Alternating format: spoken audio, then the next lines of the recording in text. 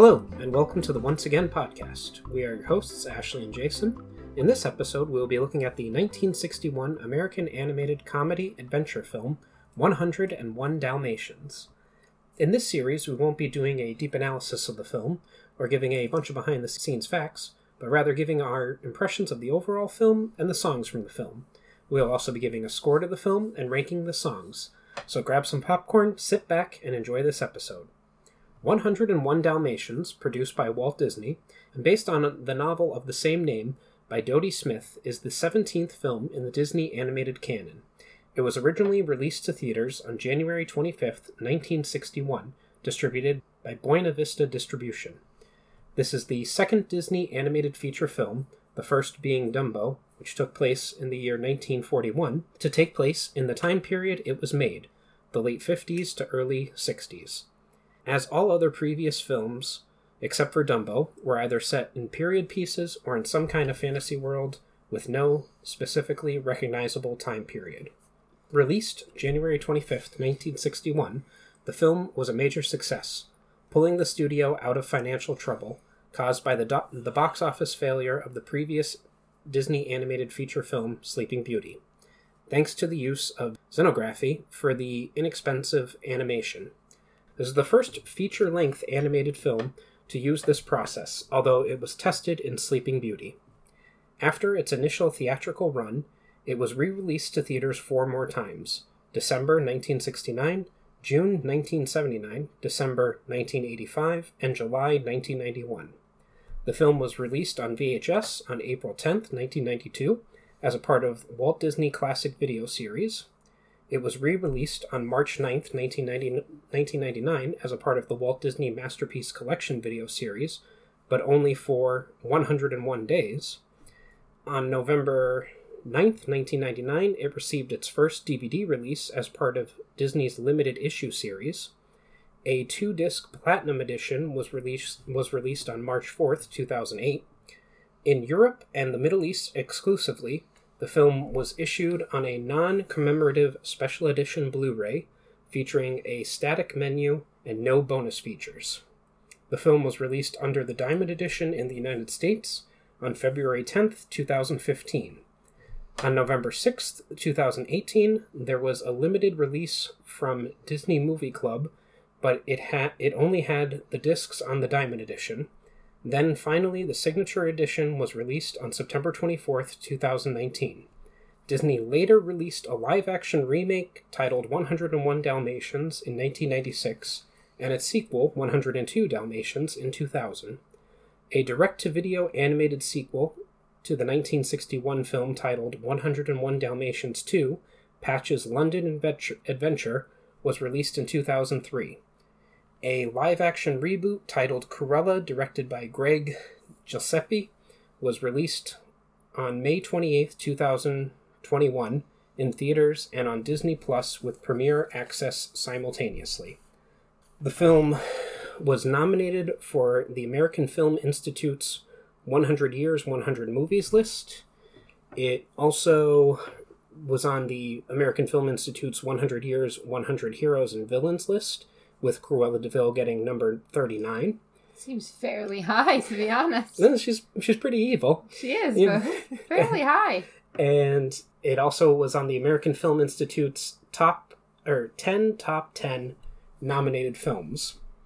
The budget for the movie was $3.6 million, or $34.6 million today, and the box office was $303 million, or $2.9 billion today. It was directed by Clyde Giomini, Hamilton Luske, and Wolfgang Reiterman. The story is by Bill Peet, based on The 101 Dalmatians by Dodie Smith.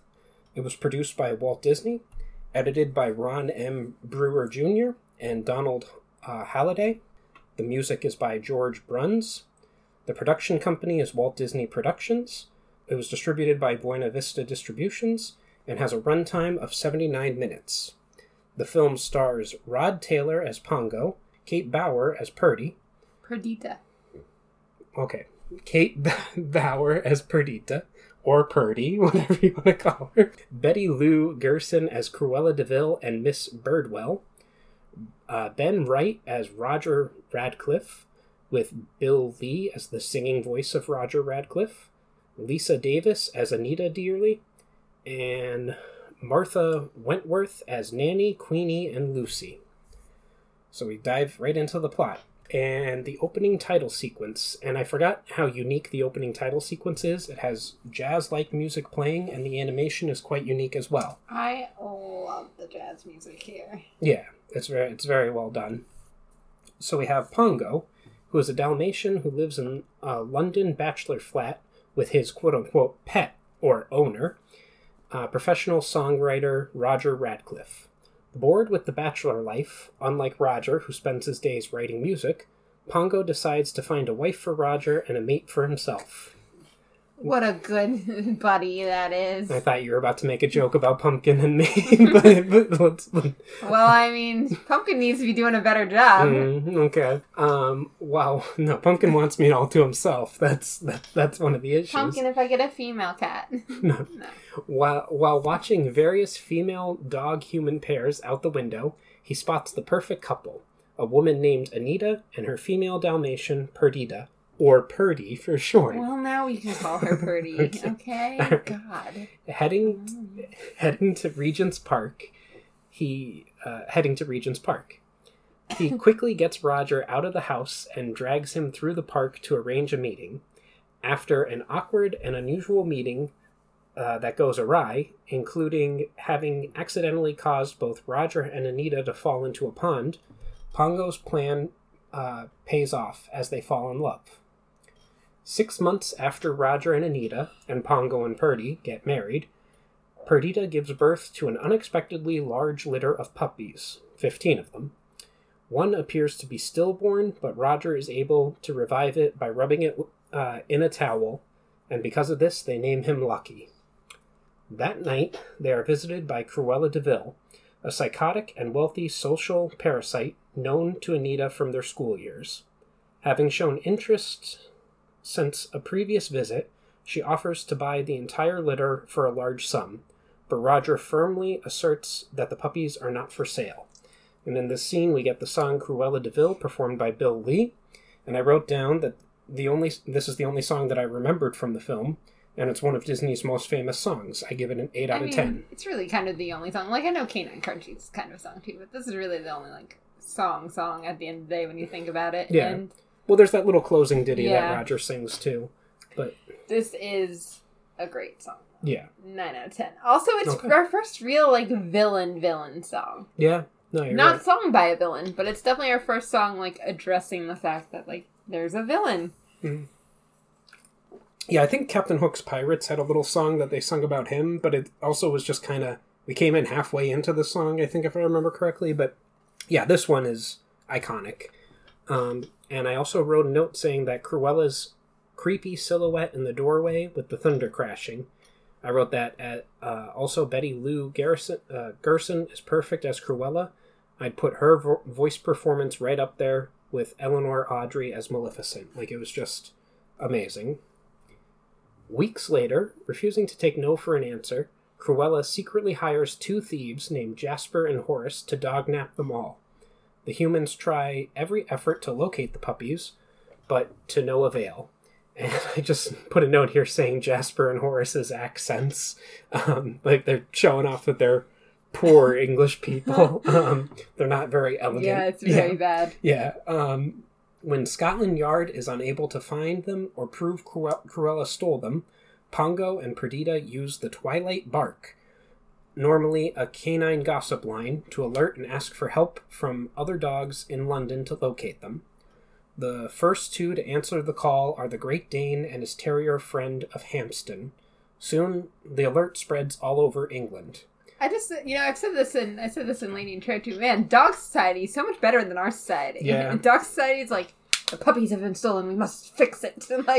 In a lot of ways, dogs are better than people. And they communicate a lot better, too. Yeah, you're not wrong. We're ready to go. Yeah. The message reaches to the English countryside at Suffolk, where an old hound named Towser receives the message alongside Lucy the goose. Towser then sends the message to the barn, where the colonel, an old sheepdog, resides, along with his compatriots Captain, a retired gray cavalry horse, and Sergeant Tibbs, a tabby cat. The colonel and Tibbs find the puppies in a place called Hell Hall, aka the DeVille place. Why didn't Scotland Yard look there if they were trying to find out if Cruella DeVille stole these puppies? Also, I love that it's called Hell Hall. Yeah. Yeah. I'm sorry. Also, I totally forgot about Sergeant Tibbs until, rewatching this. And I was like, Sergeant Tibbs! Yeah, he's great. Along with the others that Cruella had legally purchased from various dog stores. They found the puppies there, I should say. After Tibbs narrowly escapes from the Badhams, the word about the stolen puppies is quickly sent back to London. Upon receiving the message, Pongo and Perdita immediately leave the British capital to receive their puppies. Meanwhile, Tibbs overhears Cruella's plan to have the puppies be made into a dogskin fur coat, and her ordering Jasper and Horace to kill and skin them that very night out of fear that the police will soon find them.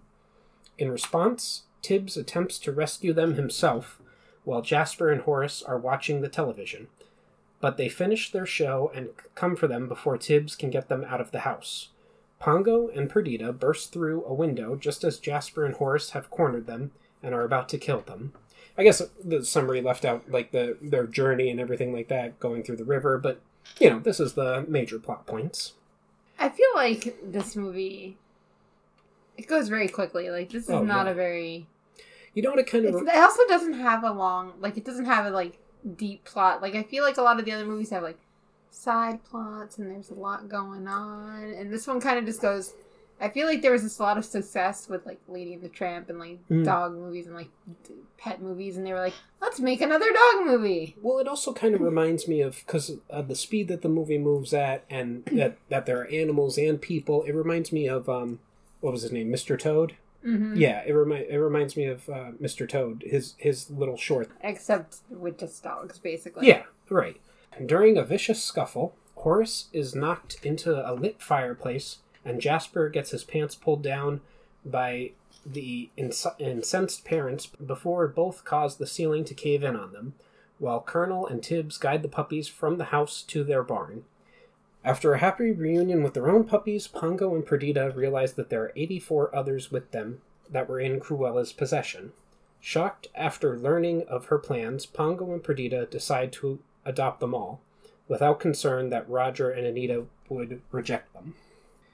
They begin making their way back to London, aided by other animals along the way, including a collie and some cows who give them shelter and food. However, Cruella, Jasper, and Horace are in hot pursuit of them, and will stop at nothing to catch them. The Dalmatians arrive in Dinsford, where they are assisted by a black Labrador retriever. However, before the Dalmatians can sneak into a van that is bound for London, Cruella, Jasper, and Horace arrive searching for them. In order to fool them, the Dalmatians cover themselves with soot so they appear to be black Labrador retrievers. Don't know why anybody believes that. There's so many doggies, but It was kind of clever of them to do clever, that. But it's there's just that many dogs. The ruse works, and but, it was London in the 1950s. Maybe there were a bunch of dogs running around. I don't know. I've never been there. Maybe there were. Yeah. Or actually, it was the English countryside. They haven't reached London yet. The ruse works, and the family successfully gets inside the van. However, while Pongo and Perdita were loading the last few puppies in, ice drips down and washes off the soot. Cruella spots the disguise and sets off after the van. Jasper and Horace in their truck, and Cruella in her car, in a maniacal rage. Which is the scariest thing. Oh, yeah. Her red eyes. And everything. Yeah. Losing her mind. Yeah. Follow the van with the dogs inside. Cruella repeatedly attempts to ram it off the road and a cliff, promptly damaging her car in the process, while Jasper and Horace attempt to cut it off from another direction by crashing into it. Jasper almost succeeds in crashing into the van, but just as he is about to, a panicked Horace accidentally rips the steering wheel from the truck's dashboard, causing the vehicle to swerve out of control. Because of this, they end up colliding with Cruella and her car, sending both vehicles crashing into a deep ravine. Comically, they are shown to be well among the wreckage of their demolished vehicles. As Cruella screams in anger and frustration and berates Jasper, who finally stands up to her, and Horace for ruining everything, she begins weeping over the loss of her car and her dream coat as the van drives away. Back in London, Roger and Anita are attempting to celebrate Christmas with Roger's first big hit, a rather unflattering song about Cruella, but they miss their canine friends. Suddenly, barking is heard outside, and after their nanny opens the door, the house is filled with dogs. After wiping away more of the soot, they are delighted to realize the Dalmatian clan has returned home. They decide to use the money from the song to buy a large house in the country so they can keep all 101 Dalmatians. Do you think they buy Hell Hall? That would be amazing. And the other song is listed here as Dalmatian Plantation / Finale, and it's sung by George Bruns and Mel Levin. And I wrote down that it only has a few lines and is a fine song to end on, 7 out of 10. Yeah, I'd agree with that. Okay. Mostly because it's so short. Yeah. And we kind of flew through this review of it as well. To be fair, this is one of those movies where it's a very straightforward plotline, very straightforward. There's nothing really all that great about the animation. There's nothing really to, say about the plot points itself. It kind of speaks for itself as the issue, I suppose. Agreed. And the most interesting things is probably Cruella de Vil, which has stood the test of time, but, I don't think anybody's watching 101 Dalmatians. I also like the nanny as a side character. I do too. She's funny too, and how, she gets into the little fight with Jasper and Horace and everything. But I'll go into my overall score. I enjoyed watching this as an adult way more than I did as a child. It goes to show that your opinions on a movie can change. Cruella is a fantastic villain, and the story is very cute and funny, so I give it a 7 out of 10. What's interesting is I feel almost opposite. I enjoyed this movie as a kid. I like the puppies and stuff, and watching it now, it's kind of I want more. Like I said, there's not a lot content-wise going on with this. And it is for children, so maybe I shouldn't expect it to have more content and be more interesting, but I think what saves it is that Cruella is a great villain and, actually kind of scary, the way, Maleficent's scary. Right. Actually scary villain, but I don't think that makes up for, anything else really going on. I don't think until we get into the Disney Renaissance did the writers of the movies sit down and go, oh, you know what? Parents are watching these movies, too. We should make it entertaining for them as well. I think even some of them before that get a little bit more, I think as we go along, we slowly more and more put a little bit of extra plot in it, a little bit of extra, something as we're going along. But... Yeah, you could be right. Because there are some films before the Disney Renaissance, Oliver and Company and The Great Mouse Detective That's actually, I was thinking The Great Mouse Detective. I was like, Great Mouse Detective is not a children's movie, if anything. That's... Fair enough. I remember finding it scary enjoying that movie as a kid, too, but, I would say now I appreciate it as an adult watching more. I'm like, this is a great movie. Yeah. I love this movie. And it's got also, Ratigan, Ratigan. The world's greatest rat. I saw a pop figure. Yeah. The other day, it was, what's the little mouse girl's name? It was her. Oh. But they make a Ratigan and they make a Basil, and I was so trying to find them because I would want Basil and Ratigan. Yeah, that would be great. Do you want to give it a numerical score? Or? I was going to say 6 out of 10. Okay. Hey, anything else you want to discuss? Or no, because I feel like we're just going to keep talking about other movies. Okay. Not the one more. Fair enough. I love Canine Crunchies, too. Yes. They're a delicious, happy treat. I can't remember. I don't remember either. I watched the movie a couple weeks ago. But I love Canine Crunchies. Canine Crunchies. They have to sell those, right? Disney has to make those. They probably did at one point. Yeah. I'm sure they don't anymore. Mm. Where's my Canine Crunchies merch, Disney? Yeah. They should have... I saw a very cute video of a guide dog that met Tigger the other day on TikTok. I saw that, too. Yeah. He deserves some Canine Crunchies. He deserves all of them. But anyway, this has been the Once Again Podcast. Any questions, comments, or critiques can be addressed to our email at onceagainpod@gmail.com. Follow us on our social media accounts, Once Again Pod, all one word, on Twitter and Instagram. If you would like to contribute to the podcast, we have several tiers available on patreon.com/onceagainpod. As always, a like, follow, or share would be greatly appreciated. Thank you and have a wonderful day. And remember, we will entertain you. We will always entertain you.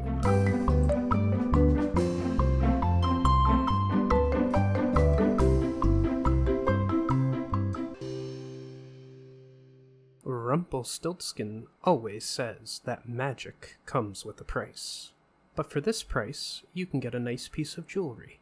Use code ONCEPOD for 10% off your first order at Unusual Magic Jewelry on Etsy. Click the link in the description.